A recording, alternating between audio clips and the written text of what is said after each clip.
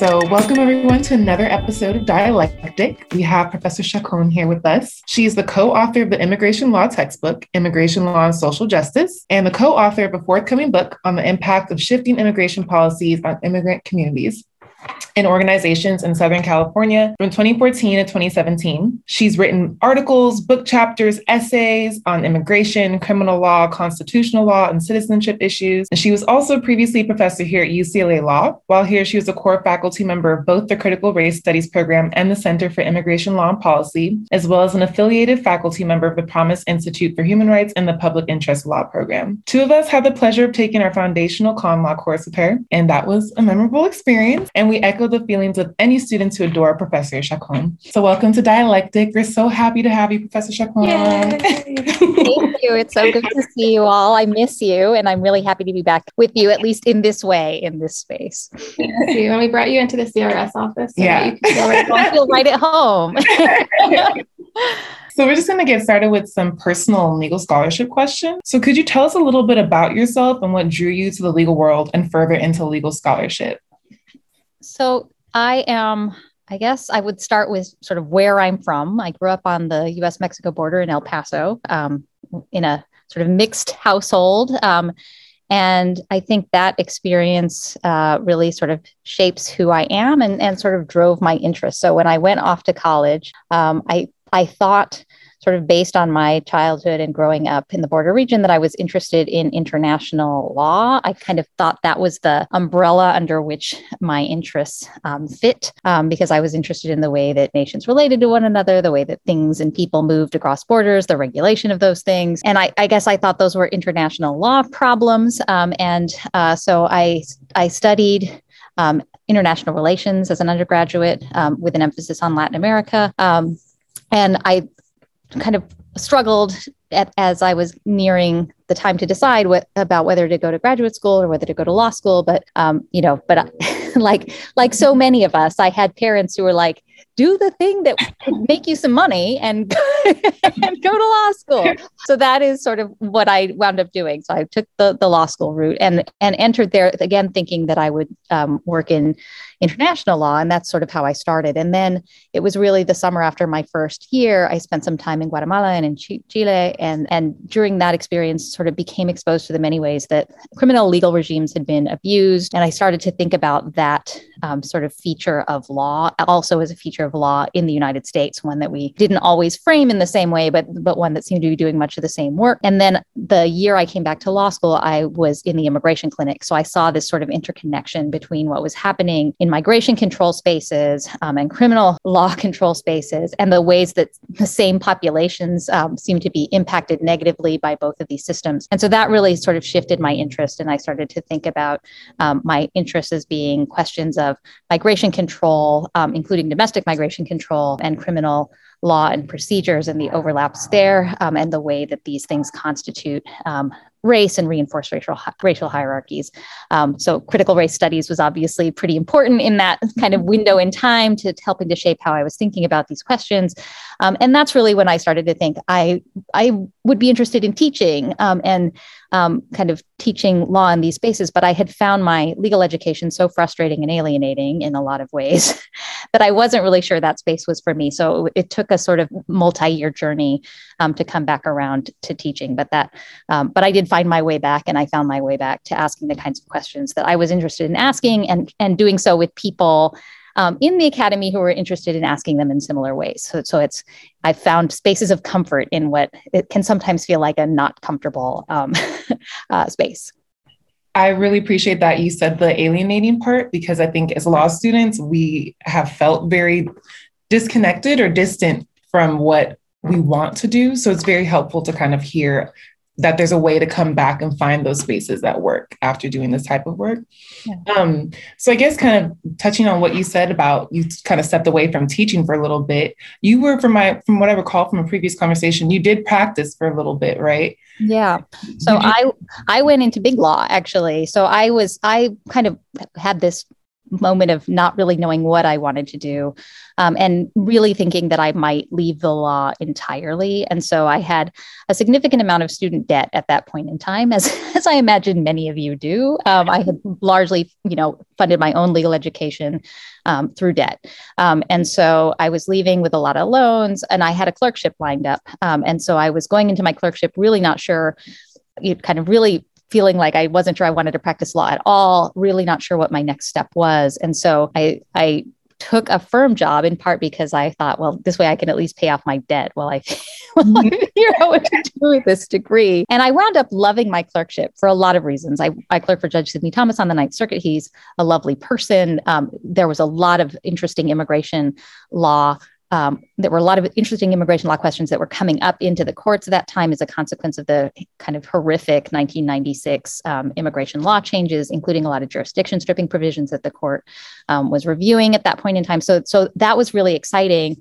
And then I went over into law practice, where I decided I was going to get two things out of it. And I did. So one thing was obviously repay debt. So I did not live extravagantly. I lived very frugally, and I paid back my debt in 4 years, largely sort of writing over all of my big bonus checks to loan repayment. And so when I announced that I was quitting, one of the partners, I said, well, I've paid off my loans and I'll be leaving now.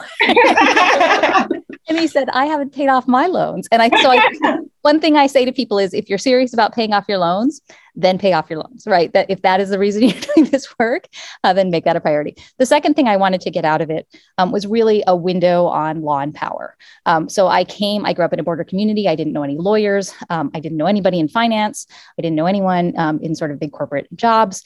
And I had a good sense from the outside that these places mattered in terms of how power flowed and how the world was structured, including the legal world. And so I tried to really use my time at the firm to learn about those things. How do these things work? How do these relationships work? How does power work? How do people sort of move in and out of policymaking and regulatory spaces and into private practice in service of, in service of wealthy clients? Like how do those relationships work and flow? So I learned a lot from that, but I also learned, and I say this to law students, that it's really hard to sort of carve yourself out as neutral spectator when you are engaged for huge numbers of hours every week in this work. You become a part of that work. And there's only so much criticality and distance that you can maintain from that. So when people ask me, would you recommend I do this? I say no. I feel like there were critical aspects of my identity that were malformed in that period, that it spent me a lot of time to sort of reconstitute as I left it. And I really thought I would be untouched because I thought I was a centered, kind, humane, decent person. But I think there's really no way to go through that process and be untouched by it. And I think there's a lot of damage that's inflicted by sort of trying to fit yourself into that mode. So if you have to do it to pay back debt, I totally get it. I did it myself, but I also think it is really important to sort of recognize the harms that it inflicts and the ways that it does sort of force you into modes of being and seeing the world that may not be compatible with who you are.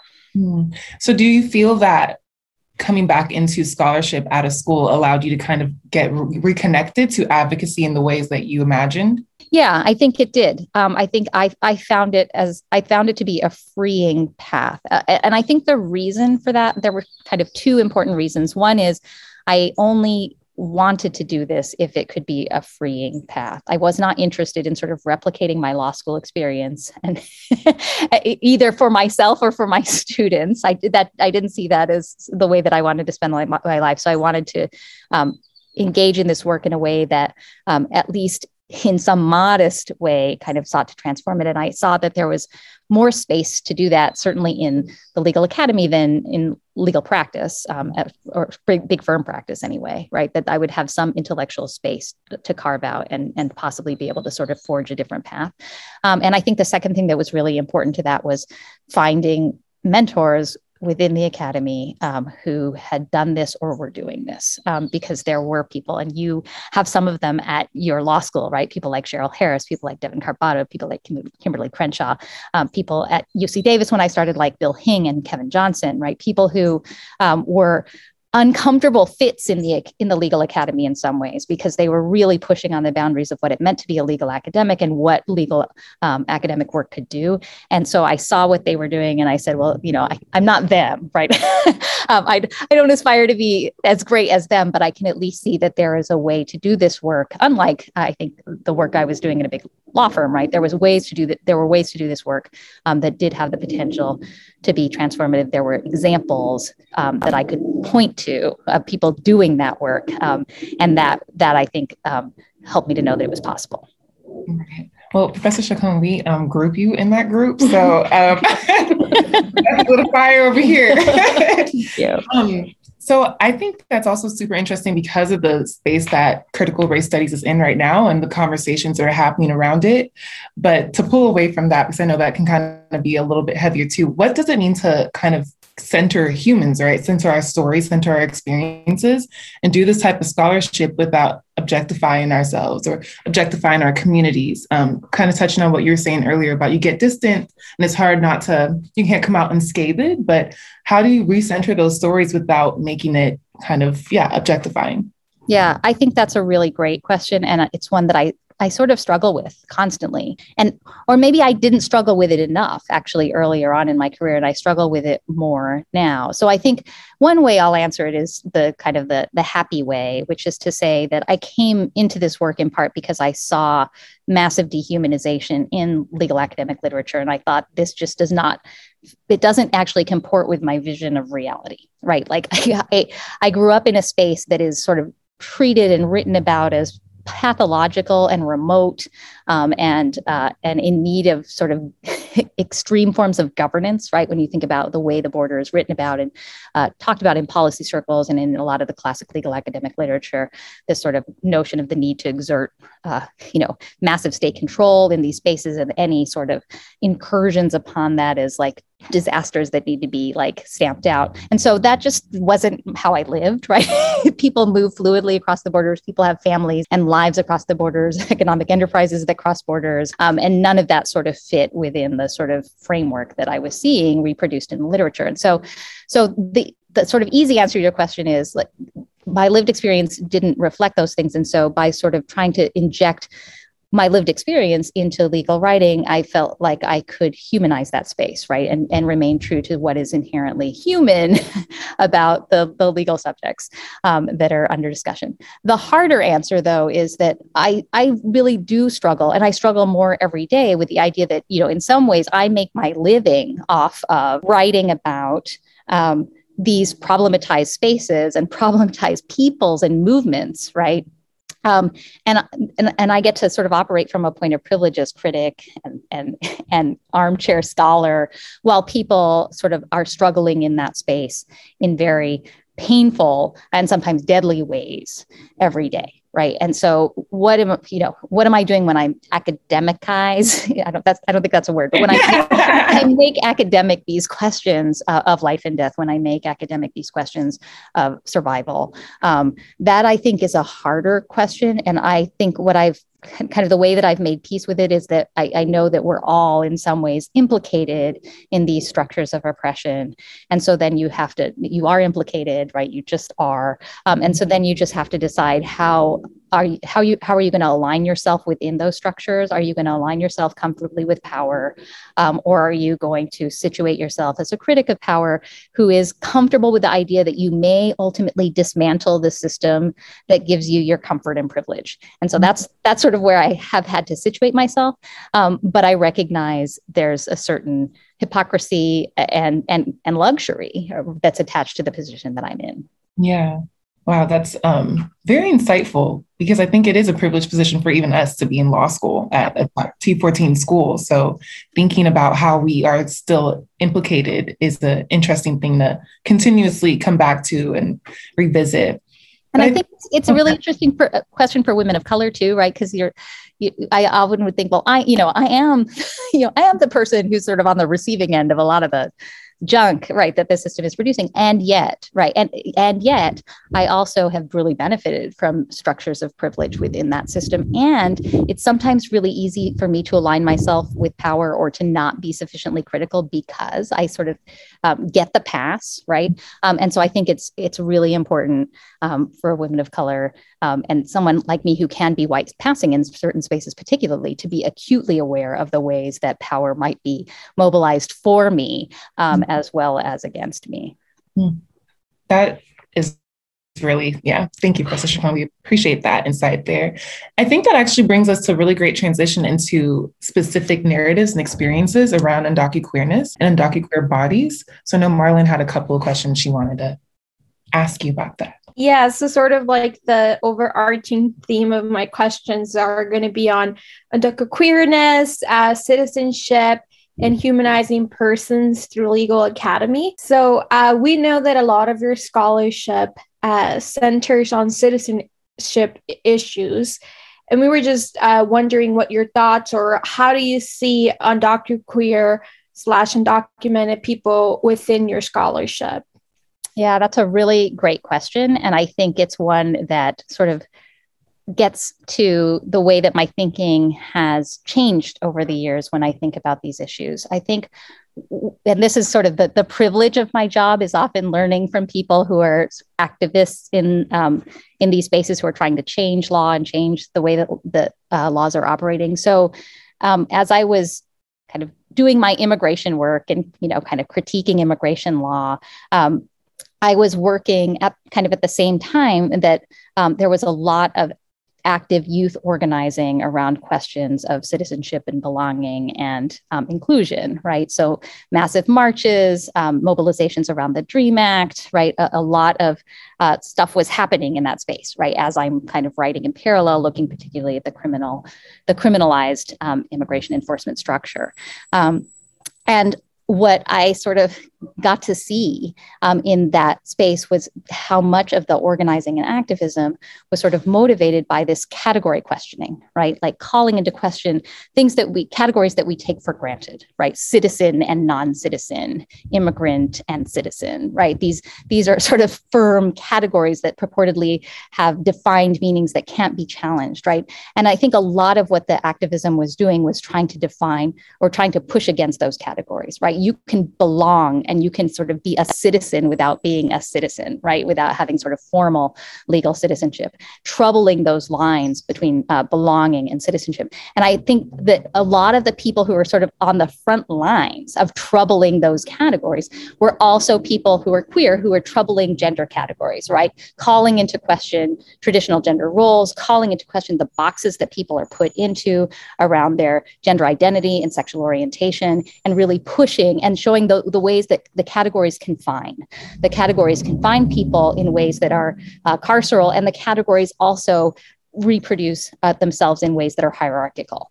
So in the same way that kind of troubling the citizenship boundary was important, troubling the gender boundary was important. And you see this in the work of artists like Julio Salgado, who sort of combines the, the undocuqueer and the undocumented, and right is challenging sort of also narratives of respectability and narratives of merit, right? All of these things get called into question. So I think for me, that was really transformational, seeing that work and thinking about the ways in which my own work prior to that time had tendencies that could reproduce clean categories, right? It was about sort of legal reform and how do you reform legal categories without really questioning the categories and where they came from. And I think the undocuqueer movement really sort of, and the kind of undocuqueer people within movement spaces really helped me to see the way in which clinging to those categories reproduces them. And that kind of truly transformational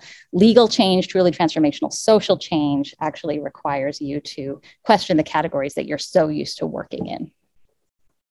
Yeah, Bill, thank you. That was very insightful. And also thinking about that same line, what are some of the tools that you use to sort of humanize people who are often minimized, criminalized, and invisibilized, or as, we might say marginalized people? So what are some tools that you incorporate in your legal scholarship, or maybe just broadly?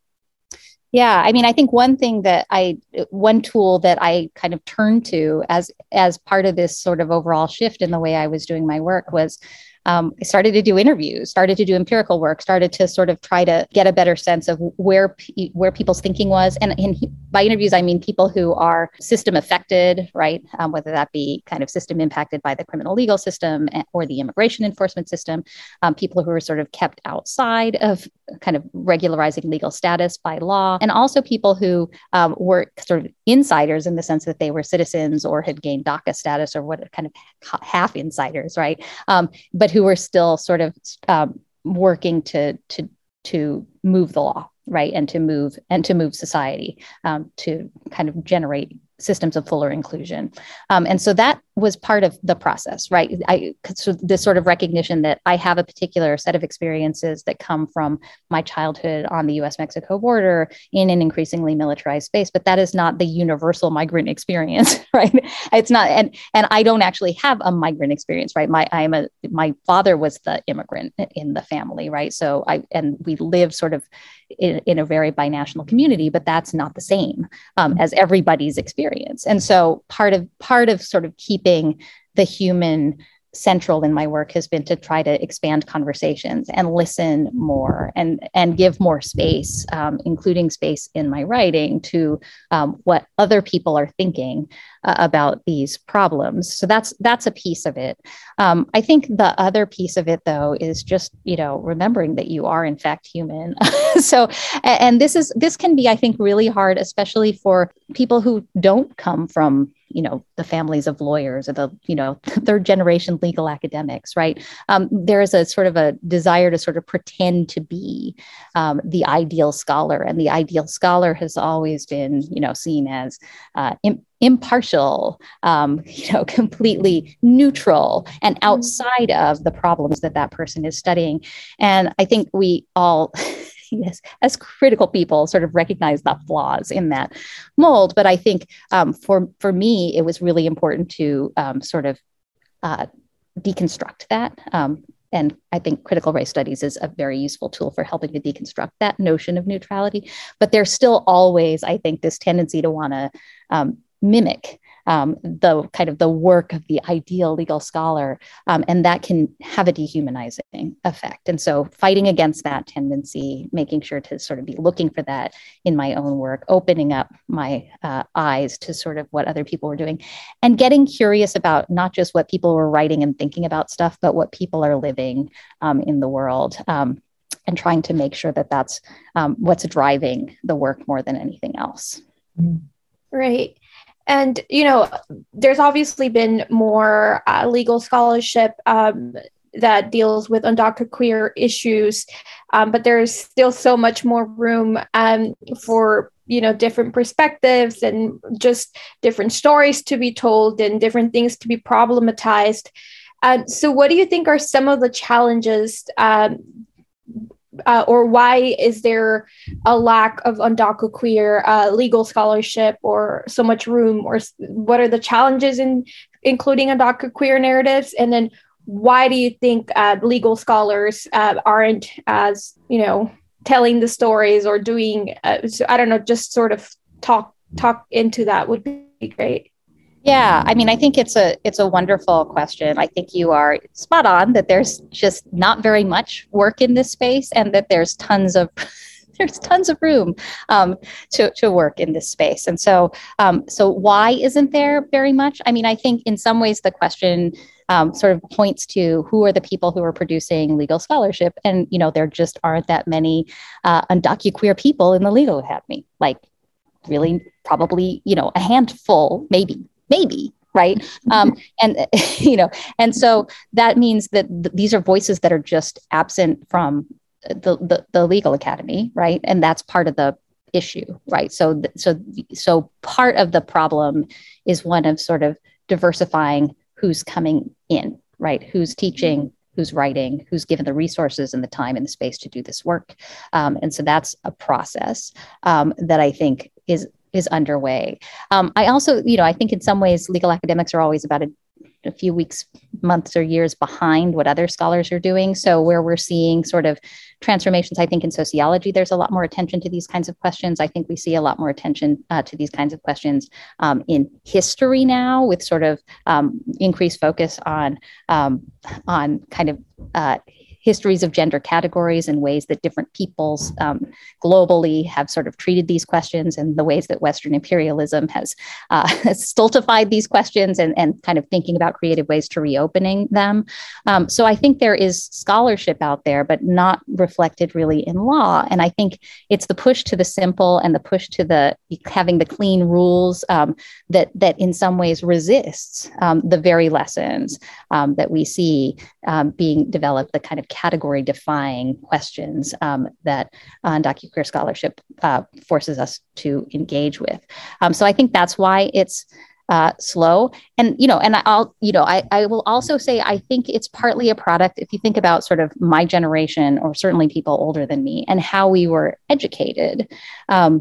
Right. So I was thinking about this as I was reading your questions, and I was just thinking about like my childhood, right, where we have a good family friend who died of AIDS, who was a gay man, who no one ever spoke of him. Like it was, and it was this horrible shame, right? Like the complete silence around the issues of sexuality, of gender, were really quite astounding, right? And the ways that we were all expected to conform to particular gender roles was just sort of self-evident. And the things we were reading in school were not really pushing on those things, right? They were sort of accepting of those things. And so I think part of what you're seeing is generational, right? People who were miseducated, right? We've profoundly miseducated.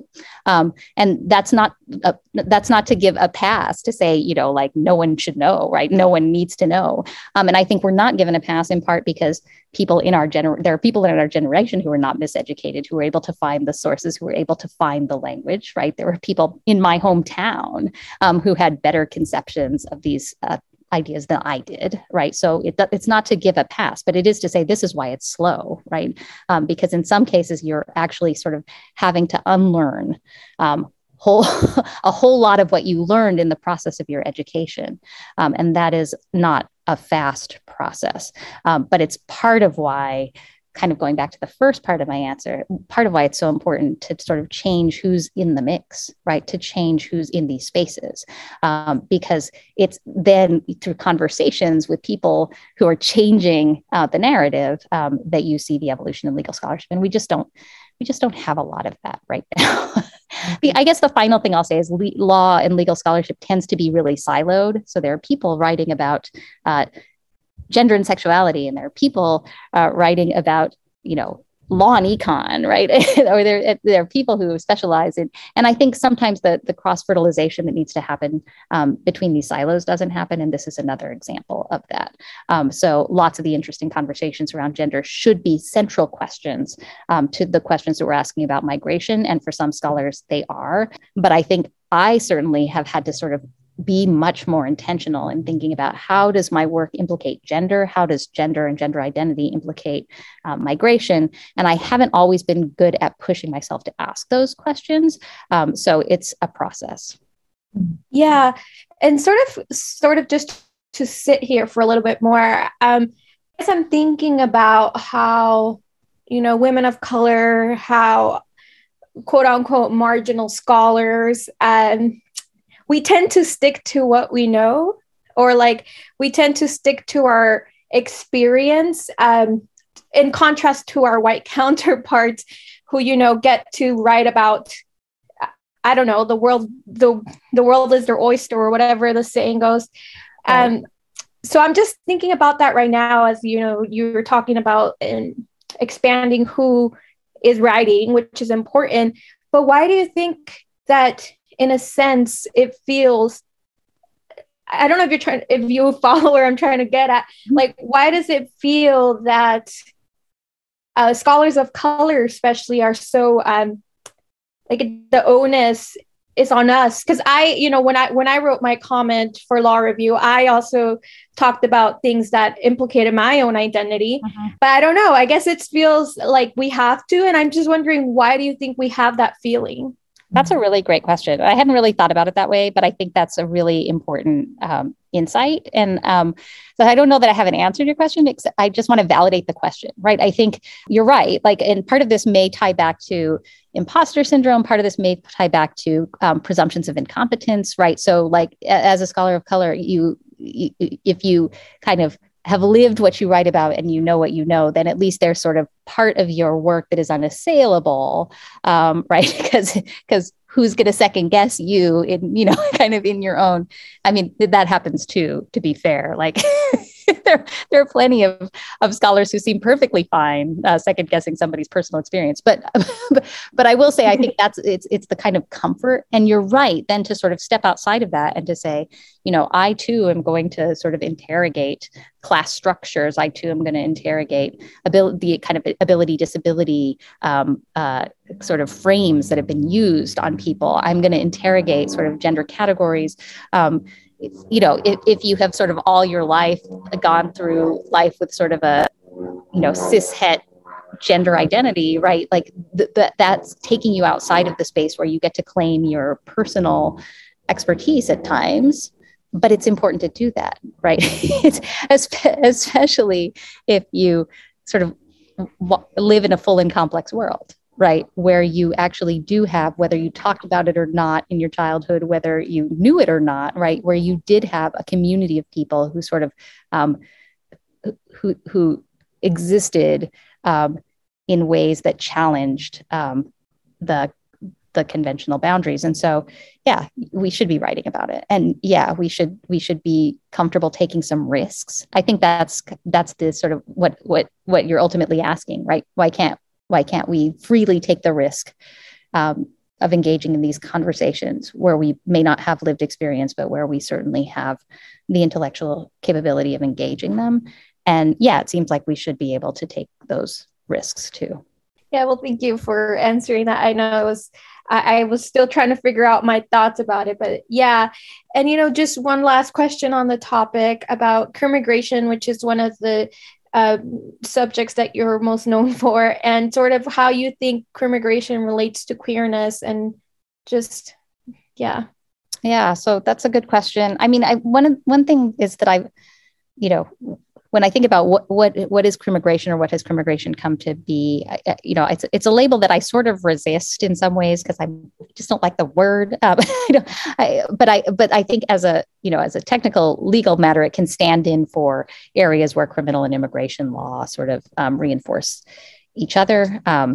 Criminal consequences or immigration consequences for criminal convictions, those sorts of things, right? Those are kind of, that's crimmigration law. As thinking about a problem, I think my discomfort with crimmigration, I tried to gesture at in my article on liminal legality, is that it suggests that this is the only space where you have this sort of kind of mutually constitutive bordering work of two bodies of law, immigration and criminal law, that sort of constitute borders. And I think lots of intersections of law do that. Law creates borders in all kinds of ways around class status, around gender, et cetera. So I guess I wanted to sort of ask whether this is really unique in that way, and think about the other sort of ways that laws intersect to keep people out, to border spaces, to move people. So I guess if we think about it that way, right? If we think about the problem that way, rather than, an area where criminal and immigration law intersect, then we can see sort of the centrality of queerness to that question, right? The ways that, laws around kind of gender and gender identity, and sex and sexuality wind up keeping some people in and some people out of spaces, regulating the ways in which people perform themselves within spaces, right? And that, I think, that's the interesting question for me, right? And then one that I try to get at in my work, exploring the intersection of criminal and immigration law. And it's not purely a sort of mechanical legal crimmigration question, right? It's a broader question of bordering practices and exclusionary practices that rely on legal categories to do their work. Well, now Nicole has some questions for you, and thank you so much for answering my questions. Sure, they were great questions. They made me think a lot. Yeah, thank you for bringing up liminal legality, Professor Chacón, because that's what we wanted to sort of layer on top of what Marlon was thinking and talking about. So we were wondering if you could start by just introducing what liminal legality means in the context of your own scholarship. Yeah, so it's not my concept. I borrowed it. Obviously, I think there's some early anthropological work that develops the concept, but I'm really borrowing it sort of from the work of more contemporary sociologists like Cecilia Menjivar, Lacey Abrego, both of whom are at UCLA, who have used the concept to really kind of capture people who have this sort of in-between legal status, not out, not in, sometimes completely out, sometimes brought in. And they've done a lot of work, Lacey really looking at people with deferred action under the Deferred Action for Childhood Arrivals program. But before that, Cecilia looking at people with temporary protected status, and in particular, kind of looking at Central Americans who have, now been here for well over 2 decades, sometimes in TPS, sometimes out of status, and sort of looking at the ways that uncertain and never fully realized form of legal protection affects their lives. So she digs deep into sort of how it affects their spirituality, their family formation, economic planning, everything, right?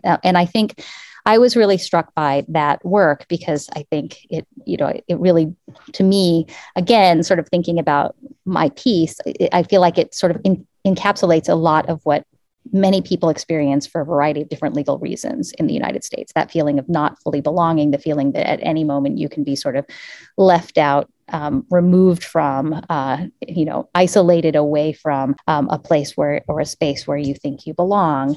And so I wanted to sort of think about the legal regimes that sort of produce that effect on people. So whereas Cecilia is sort of going deep, talking to people about what does this experience with the law do to you, I was interested in how the law goes about producing those kinds of uncertainty and why we have legal regimes that sort of opt toward temporality, opt toward uncertainty, opt toward instability rather than inclusion.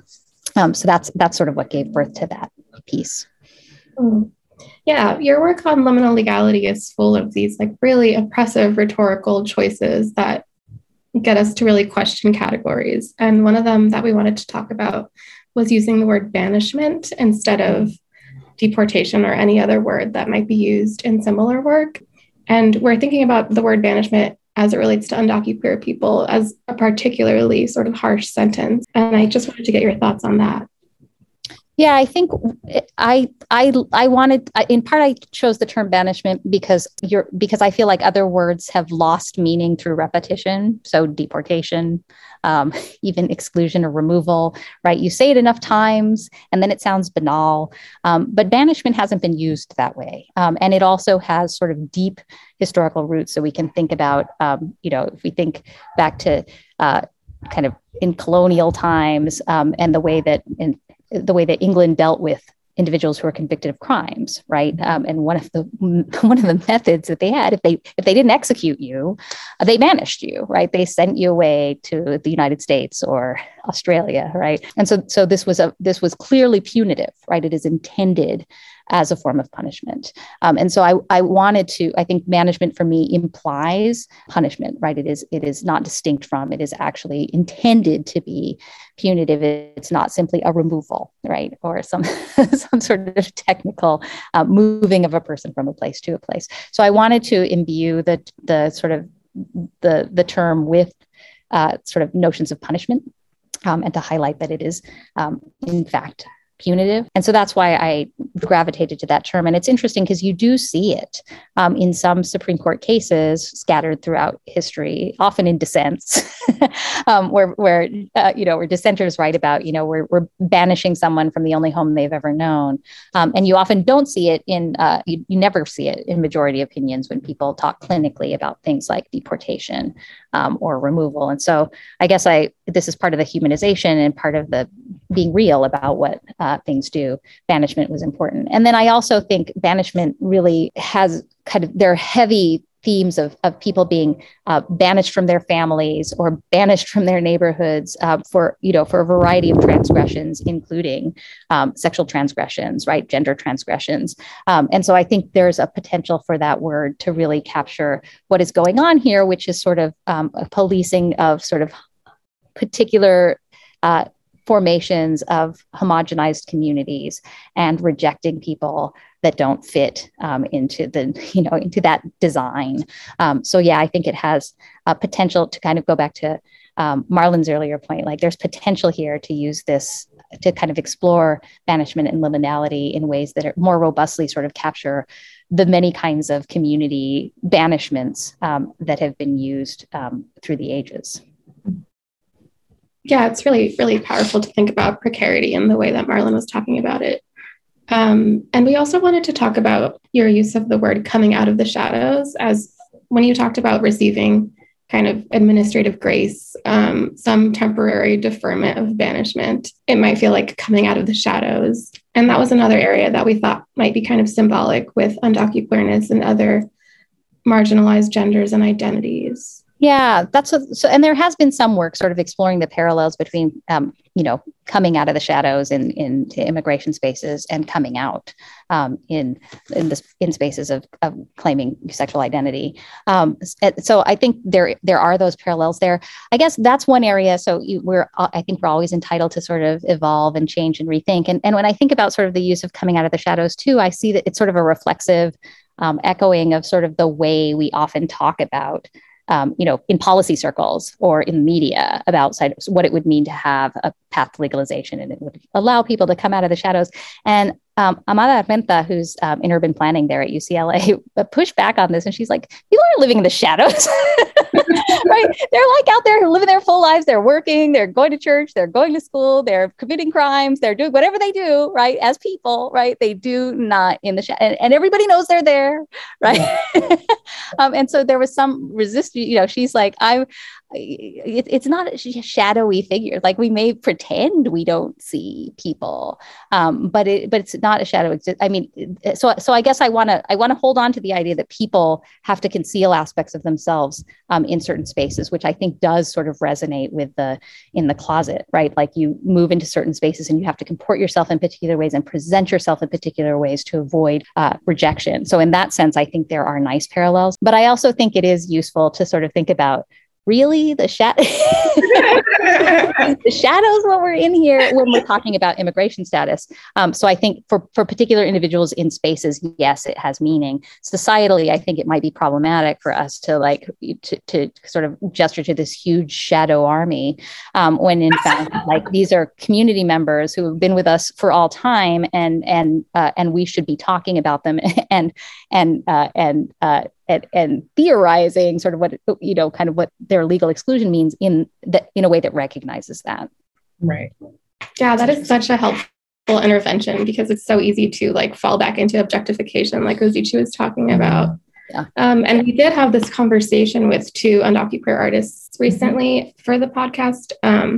Julio Salgado, actually. Yeah, Julio Salgado. Yeah, and it was really like life affirming and not at all shadowy. And I guess like I think as like scholarship minded people, we can tend to focus on like the legal consequences of things, where there are other things that are also happening that are outside of these categories altogether. When we met with Adziri, they said that when they were a child, they felt more anxious about their sexuality and coming out of that shadow rather than their immigration status. And this was in the early 90s.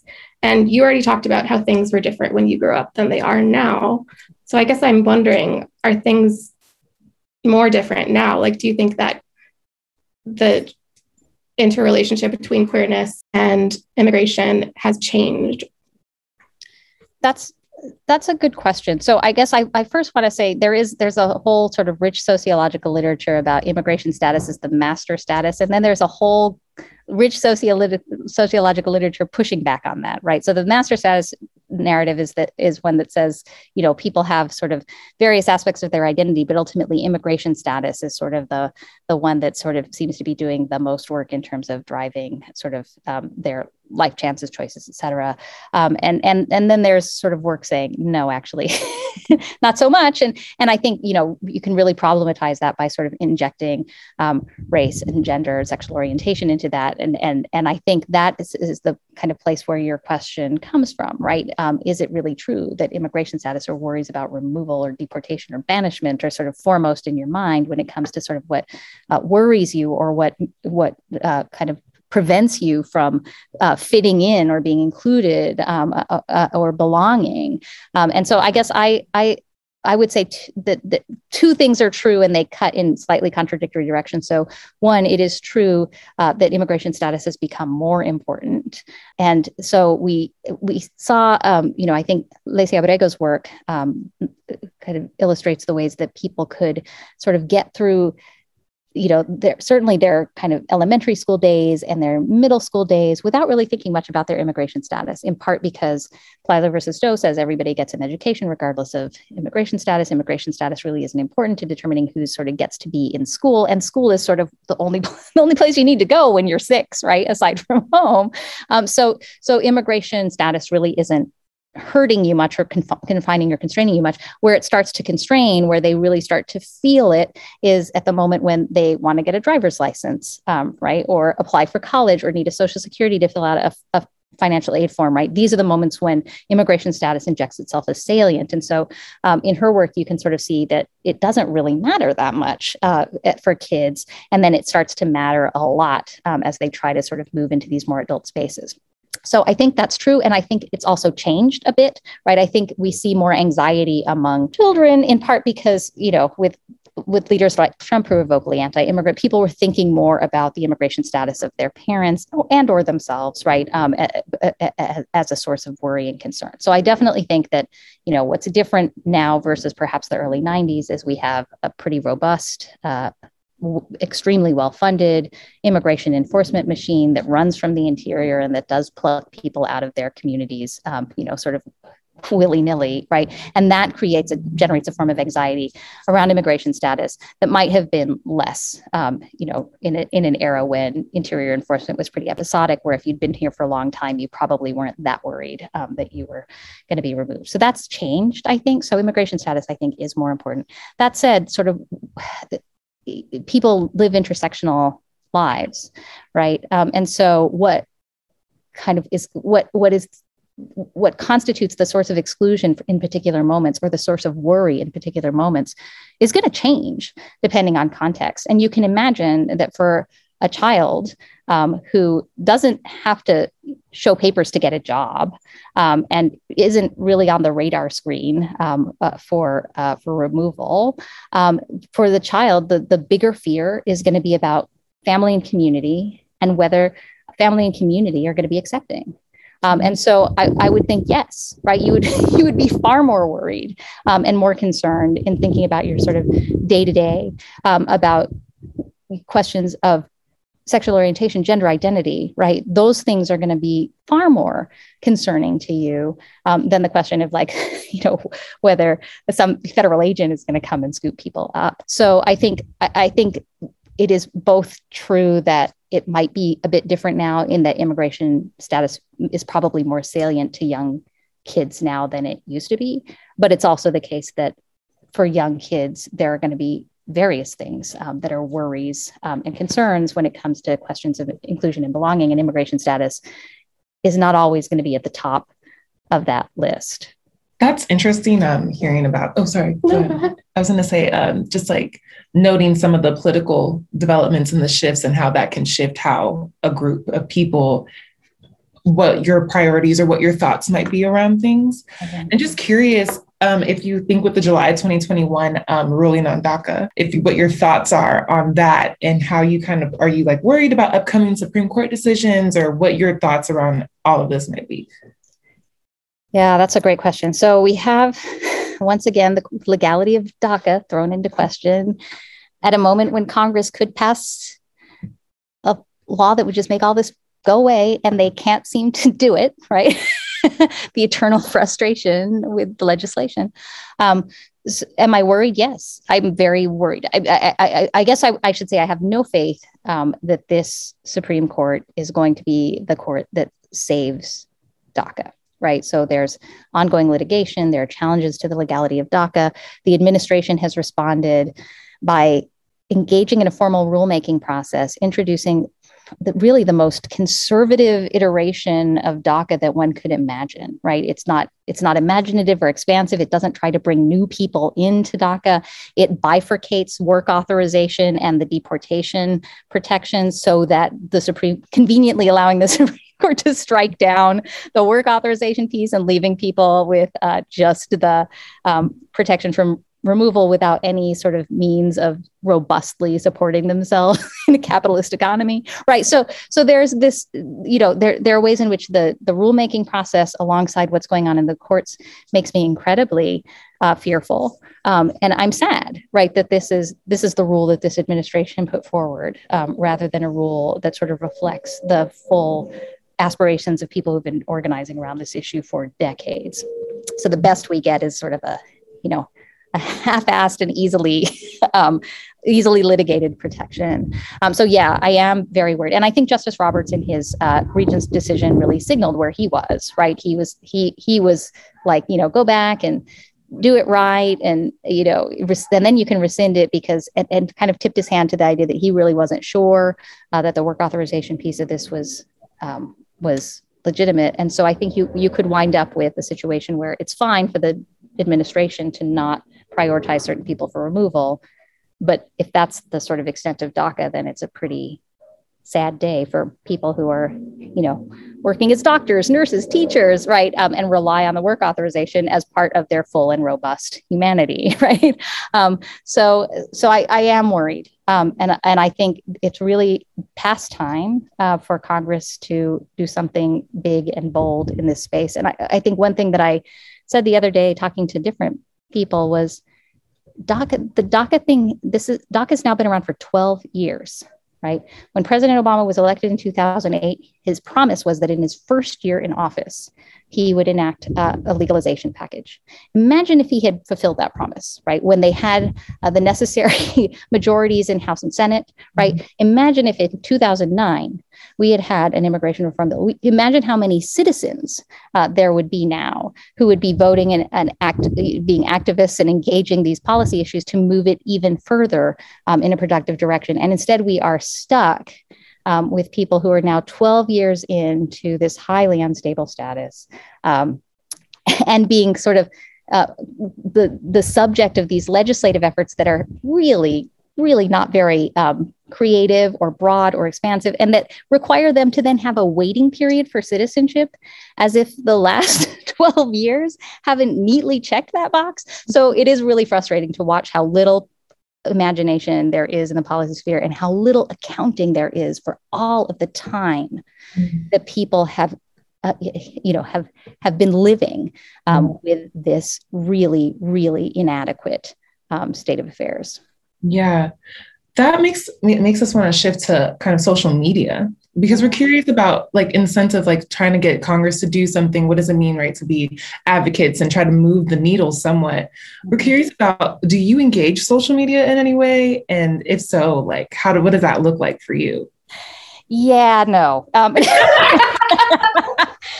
So I guess my take on this is if people who are sort of out there doing good work come to me and say, will you boost our efforts? Will you talk at our thing? Will you write an op-ed? When that happens, I do what they ask me to do, right? I feel like I am, my job is to sort of teach and analyze and to inform the public. But I don't feel like I'm very good at knowing how to inform the public and about what, right? I don't feel like I have a good radar. And I'm an academic for a reason. So I don't want to be, and I've seen academics do terrible things through social media, right?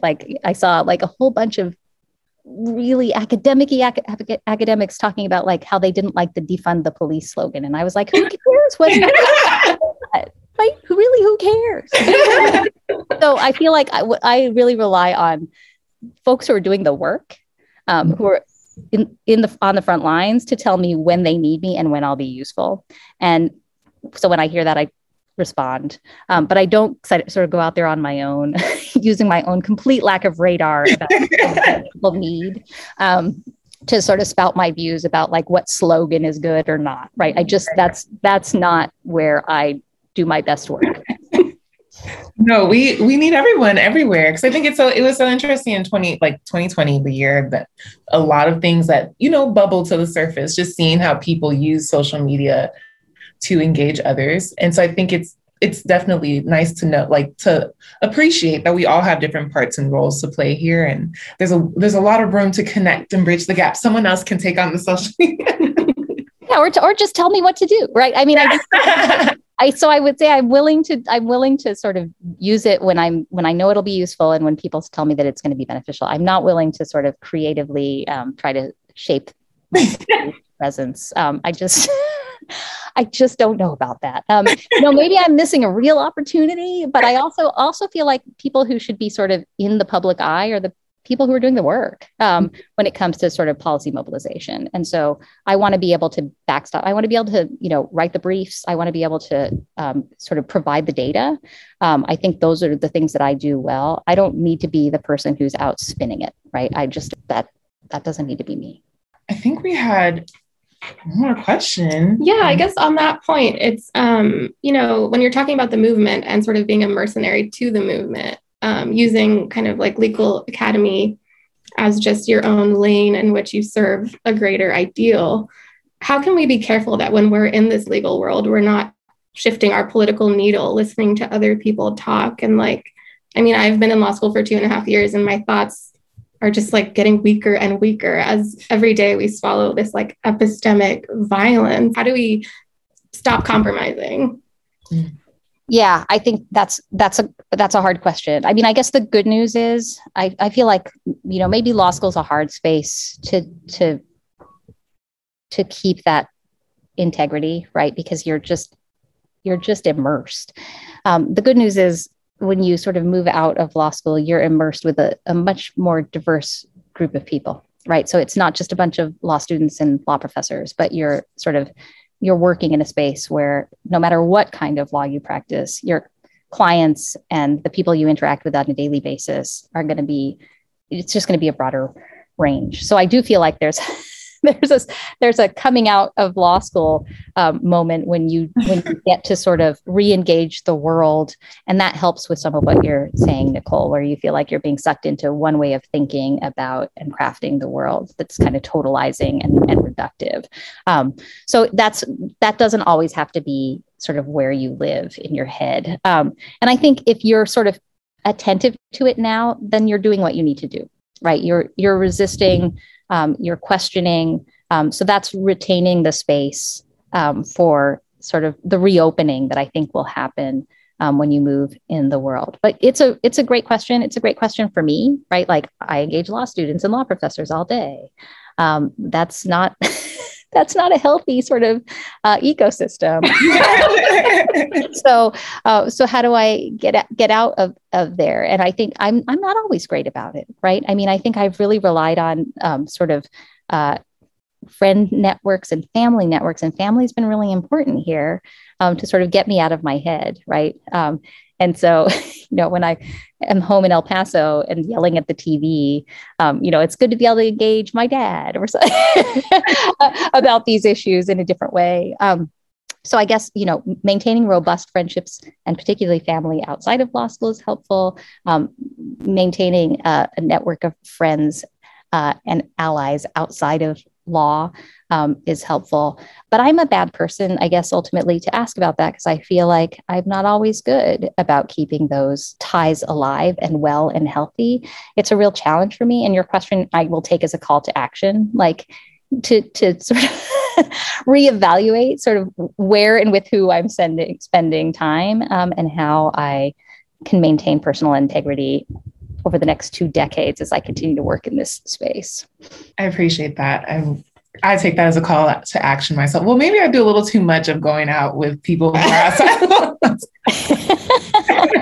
But now I guess I'll justify that now with this. Yeah, it's for your own health. Right. Thank you so much, Professor Chacón. This was an incredible, engaging conversation. We are so grateful that you took the time to hold space with us today. Thank you. It was good to see your beautiful faces, and I miss you. And it was really fun to have this conversation. So thanks.